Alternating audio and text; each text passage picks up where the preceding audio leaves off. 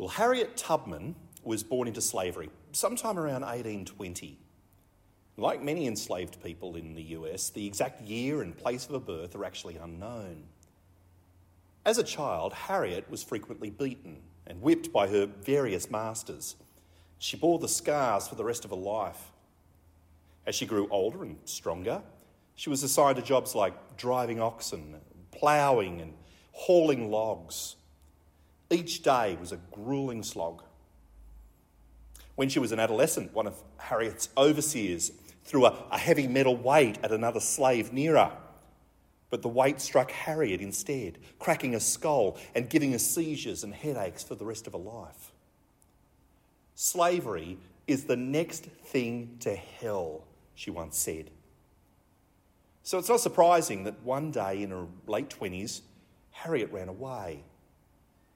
In order to avoid the many slave catchers eager for rewards, she travelled only at night, spending the days hiding in the marshes and woods. After travelling some 150 kilometres on foot, she finally crossed over into the free state of Pennsylvania. Years later, she recalled the experience. When I found I had crossed that line, I looked at my hands to see if I was the same person. There was such a glory over everything. The sun came like gold through the trees and over the fields, and I felt like I was in heaven. Freedom, after years of slavery, is a truly glorious thing. Well, like Harriet Tubman, the people of Israel also knew the bitterness of slavery. In fact, for 400 years they were slaves in Egypt. The book of Exodus tells us how their Egyptian masters worked them ruthlessly, making their lives miserable. Resistance and escape were impossible under the iron fist of Pharaoh, and life must have felt so hopeless. But they weren't hopeless, because God heard their cries, and he came down and did for his people what they couldn't do for themselves.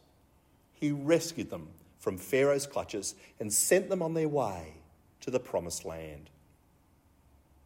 Being set free from slavery by God was a defining moment in the life of Israel, and one that God didn't want them to ever forget. That's why he instituted the Feast of Tabernacles, a week-long celebration that took place each year, where the people built tabernacles or shelters to camp in as they rejoiced in the freedom God had given them. Well, fast forward 1,500 years, and time has come for yet another Feast of Tabernacles. And thousands of Jews have been pouring into Jerusalem for the festivities. With the celebration well underway, a certain man enters the temple courts and begins to speak to the people who have gathered. His name, you guessed it, is Jesus, the Son of God. But the words he speaks must have floored anyone who heard them.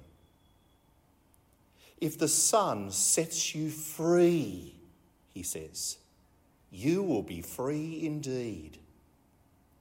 If the Son sets you free, you will be free indeed. It's an audacious statement. I mean, the whole point of the Feast of Tabernacles was that God had already come down and freed these people from slavery. But here Jesus is, implying that somehow they're not truly free, that they still need to be set free, and by him, no less. So what on earth is he talking about? Well, as Jesus explains to them, everyone who sins is a slave to sin. In other words, Jesus isn't talking about physical slavery here. This is a spiritual slavery that has oppressed the human race ever since the Garden of Eden. And I'm sure you remember that way back at creation, God made people free. He said to the very first man, Adam, you are free. Free to eat from any tree in the garden, except one. Eat from it, God said, and you will surely die." But sadly, Adam and Eve didn't heed God's warning. Instead, they were taken in by Satan's lies. They stopped obeying their loving Lord, and from that time on, they and all their offspring had a new master: sin. Sin is a master because it controls our lives. From the moment Adam and Eve disobeyed God, sin became part of our human nature. Even when we try to do the right things, we often find ourselves unable. Then there are at those times when we don't even want to do the right things. We couldn't care less. We're controlled by sin. And even though sin masquerades as a good master, promising us happiness and satisfaction, just as Adam and Eve discovered in the garden, it's a lie. Sin, in fact, gives us nothing of lasting value. And in the end, it leads us to hell. And so there in the temple courts, Jesus says to his audience, "You are slaves to sin, and you need me to set you free." Well, this is too much for many in the crowd, and they come back at Jesus saying, "What are you talking about? We're not spiritual slaves. We are the children of Abraham. We keep all God's rules." You see, they think that their rule keeping will cancel out their sin, but they're wrong. The truth is that there are shackles on their hearts which no amount of religion can ever remove. Just like their ancestors in Egypt, they cannot liberate themselves. They need God to come down and rescue them. And that is what Jesus announces he's come to do for all who put their trust in him. Because Jesus will die on a cross to pay the penalty for their sin, that they might be forgiven. And he will send his Holy Spirit to indwell believers and empower them to say no to sin. And he will grant them eternal life, where they'll be free even from the presence of sin. This, friends, is the freedom Christ offered his hearers in the temple 2,000 years ago. And it's the freedom that he still holds out to the people of our world today. So what does all this have to do with Mission Month? Well, the sad fact is, we live in a world full of people who are slaves to their sin and destined for eternal judgment. Sin shackles them with guilt and shame. And they tend to seek freedom in one of two ways. Some, like the Jews in Jesus' day, try to keep the religious rules. Maybe they spin prayer wheels or they say the rosary. They offer sacrifices, or they avoid certain foods, or they perform ritual washings. They memorise their holy book. They try to be as good as they can be. But their chains remain. Others try to suppress their shame and guilt. They pretend that God doesn't exist, and they distract themselves with possessions or power or pleasures. But their chains remain too. You see, it's only the gospel, the truth about Jesus, that can break those chains and set spiritual captives free. I'm sure you'd agree then. Our world needs to hear this good news. And that, friends, is exactly why we send missionaries. Because the freedom Jesus offers, well, it's too good to keep to ourselves. Harriet Tubman knew the joy of freedom. But the reason she's gone down in history is not because she found freedom, but because of what she did with that freedom. Now, 2 years after her escape, she returned to the South at tremendous personal risk. Why? Well, in order to help other slaves escape. In fact, over the next 11 years, she returned 13 times, rescuing some 70 slaves and earning herself the nickname Moses, deliverer of her people. Now, Harriet could easily have stayed in safety and comfort. So why did she leave it all behind? Well, because she could not forget about those still in chains. I have heard their groans and sighs and seen their tears, she said, and I would give every drop of blood in my veins to free them.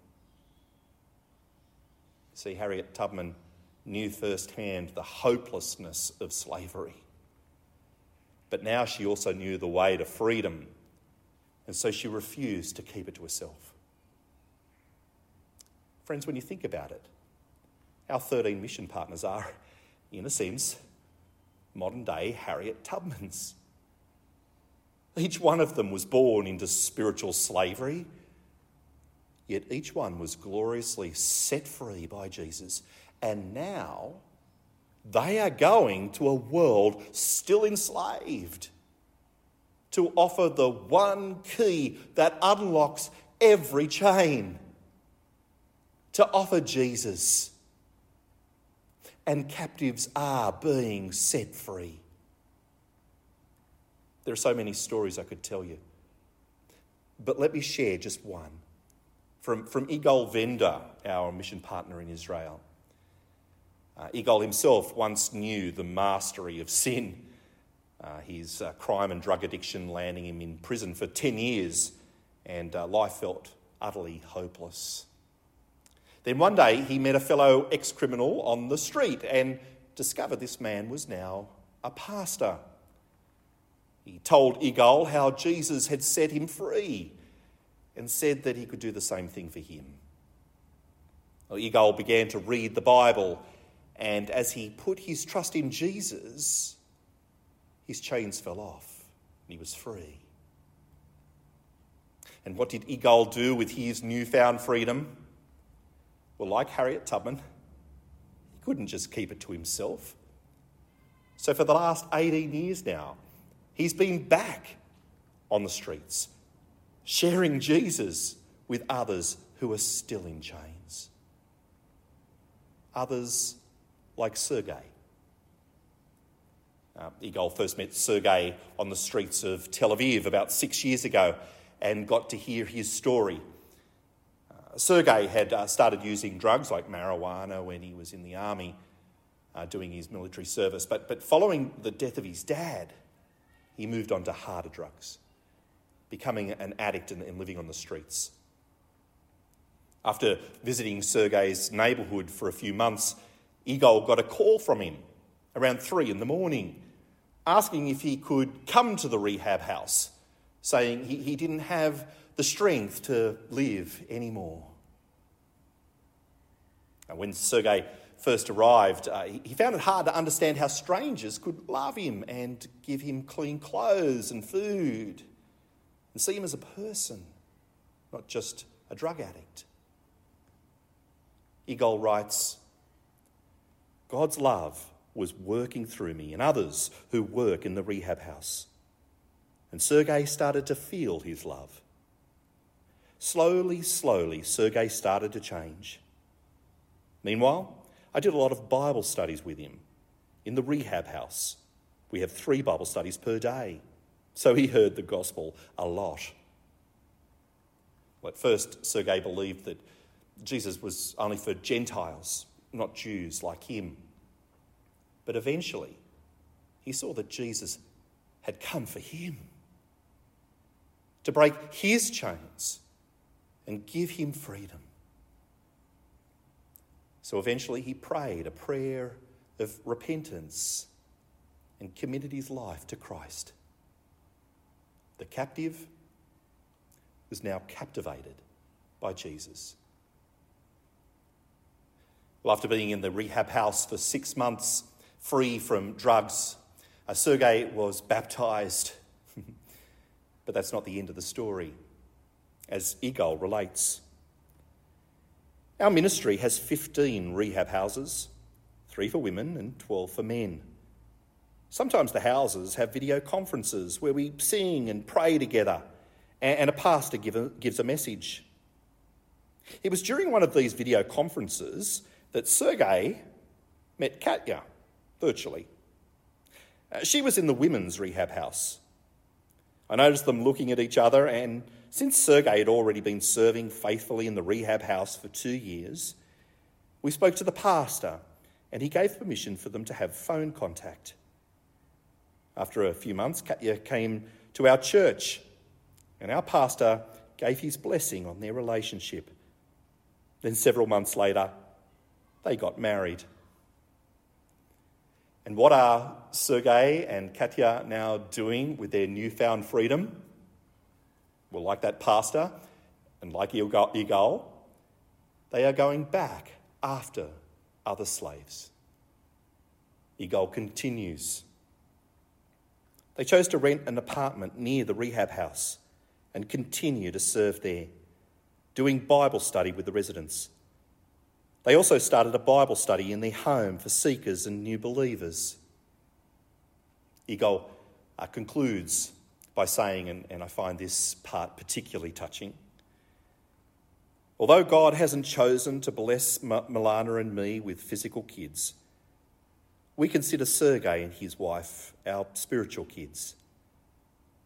I guess that makes us grandparents now, because back in April, Katya gave birth to their beautiful son, a big fellow at 4.5 kilos. I'm so grateful to God. My heart is full of joy to see how God changes people and gives them new life as they follow after Jesus. Wow, hey. Can you see the pattern? Freed slaves, freeing slaves, passing on the one and only gospel that makes people free indeed. Of course, freeing slaves isn't easy, is it? Not without its risks and costs. Igor is often abused and called a traitor by his fellow Jews. At times, drug dealers have pelted him with stones and eggs and tomatoes because he takes away their clients. Working with drug addicts can be heartbreaking when they reject Christ and return to their chains instead. And of course, it's costly for our other mission partners too. Some have left lucrative careers. Many, like Rob and Elle, give up proximity to family. And that's really hard.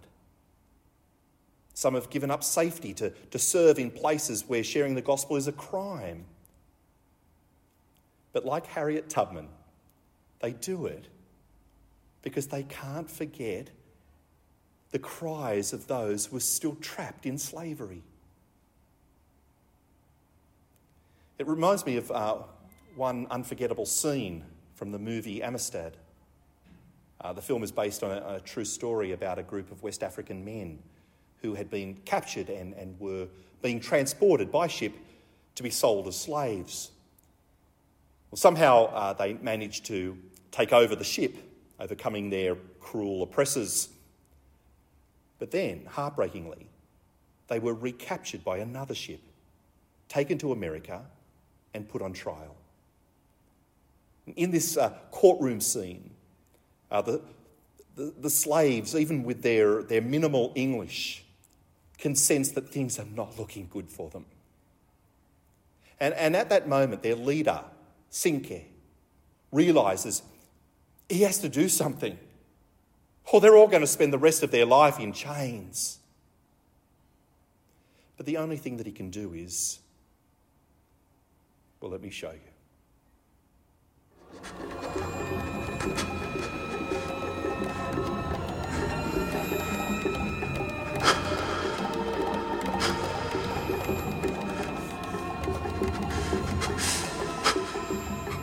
It's simple, ghastly arithmetic. Well, for you, perhaps. I may need a quill and parchment and a better imagination. Give us free. Give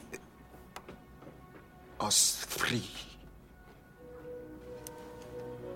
Give us free.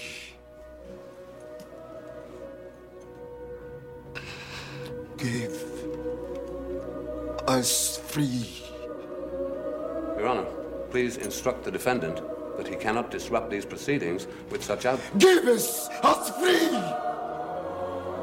If we are to have any semblance of order in this court, Your Honor. Give us free! Give us free! Keep crying out, give us free, or anything else that Give us I'm sorry to question this witness! Give us free! Give us free!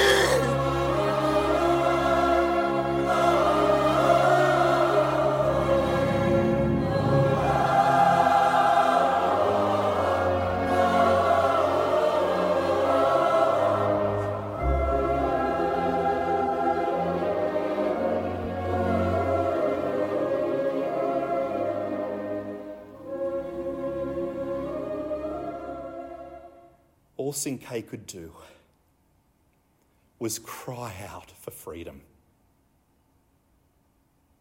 It was a cry that melted the hearts of those who heard it. And in the end, justice was served and the slaves were set free. Friends, we live in a world of enslaved people who are likewise crying out, "Give us free." They are crying out to Islam and Buddhism, to Hinduism and animism and atheism. But none of them can take away their sin. They are powerless to break their chains. Only Jesus can set them free. Friend, do you remember when Jesus heard your cry for freedom? When he set you free? Wouldn't you love others to know that joy too? And so this mission month, let me ask, how will you use your freedom? Well, let me suggest 3 ways. Firstly, will you pray? Pray for our enslaved world. Pray for our mission partners. Now, their work is a battle because Satan doesn't relinquish his captives easily. It is a battle that can only be won on our knees. So will you pray? Secondly, will you give? Sacrificially, remembering that we can't take our money with us when we die. But if we invest it in helping spiritual captives find freedom, we are investing our money in something that will last forever. We have 13 mission partners now. And the last thing we want is for them to be worrying about whether they'll have enough money to do their job. What will you give on Mission Sunday this year so that more Sergeys can be set free by Jesus? Will you give big? And third and finally, will you go? Will you bravely share the liberating message about Jesus with those still in chains? Your neighbours, your classmates, your co-workers, your extended family, they all need to hear it. People in other nations need to hear it. Yes, there's a cost involved in freeing slaves. Harriet Tubman knew that. Our mission partners know that. But you know, they would all agree that it is absolutely worth it. Friends, through Christ, we are slaves who have been set free. Let's not go about our lives forgetting the cries of those still in chains. Let's do all we can that they may be free indeed. Let's pray and give and go, proclaiming to the world the words of our Saviour. If the Son sets you free, you will be free indeed. Let's pray. Well, Father, thank you. Thank you for sending Jesus to do for us what we could never do for ourselves. Thank you for his death and resurrection that free us from sin's penalty and power and will one day free us from its presence as well. Thank you for all our mission partners and the work they're doing. Help us to labour alongside them. And through their efforts and ours, please break the chains of many in our world that they might know true freedom in Christ, in whose name we pray. Amen.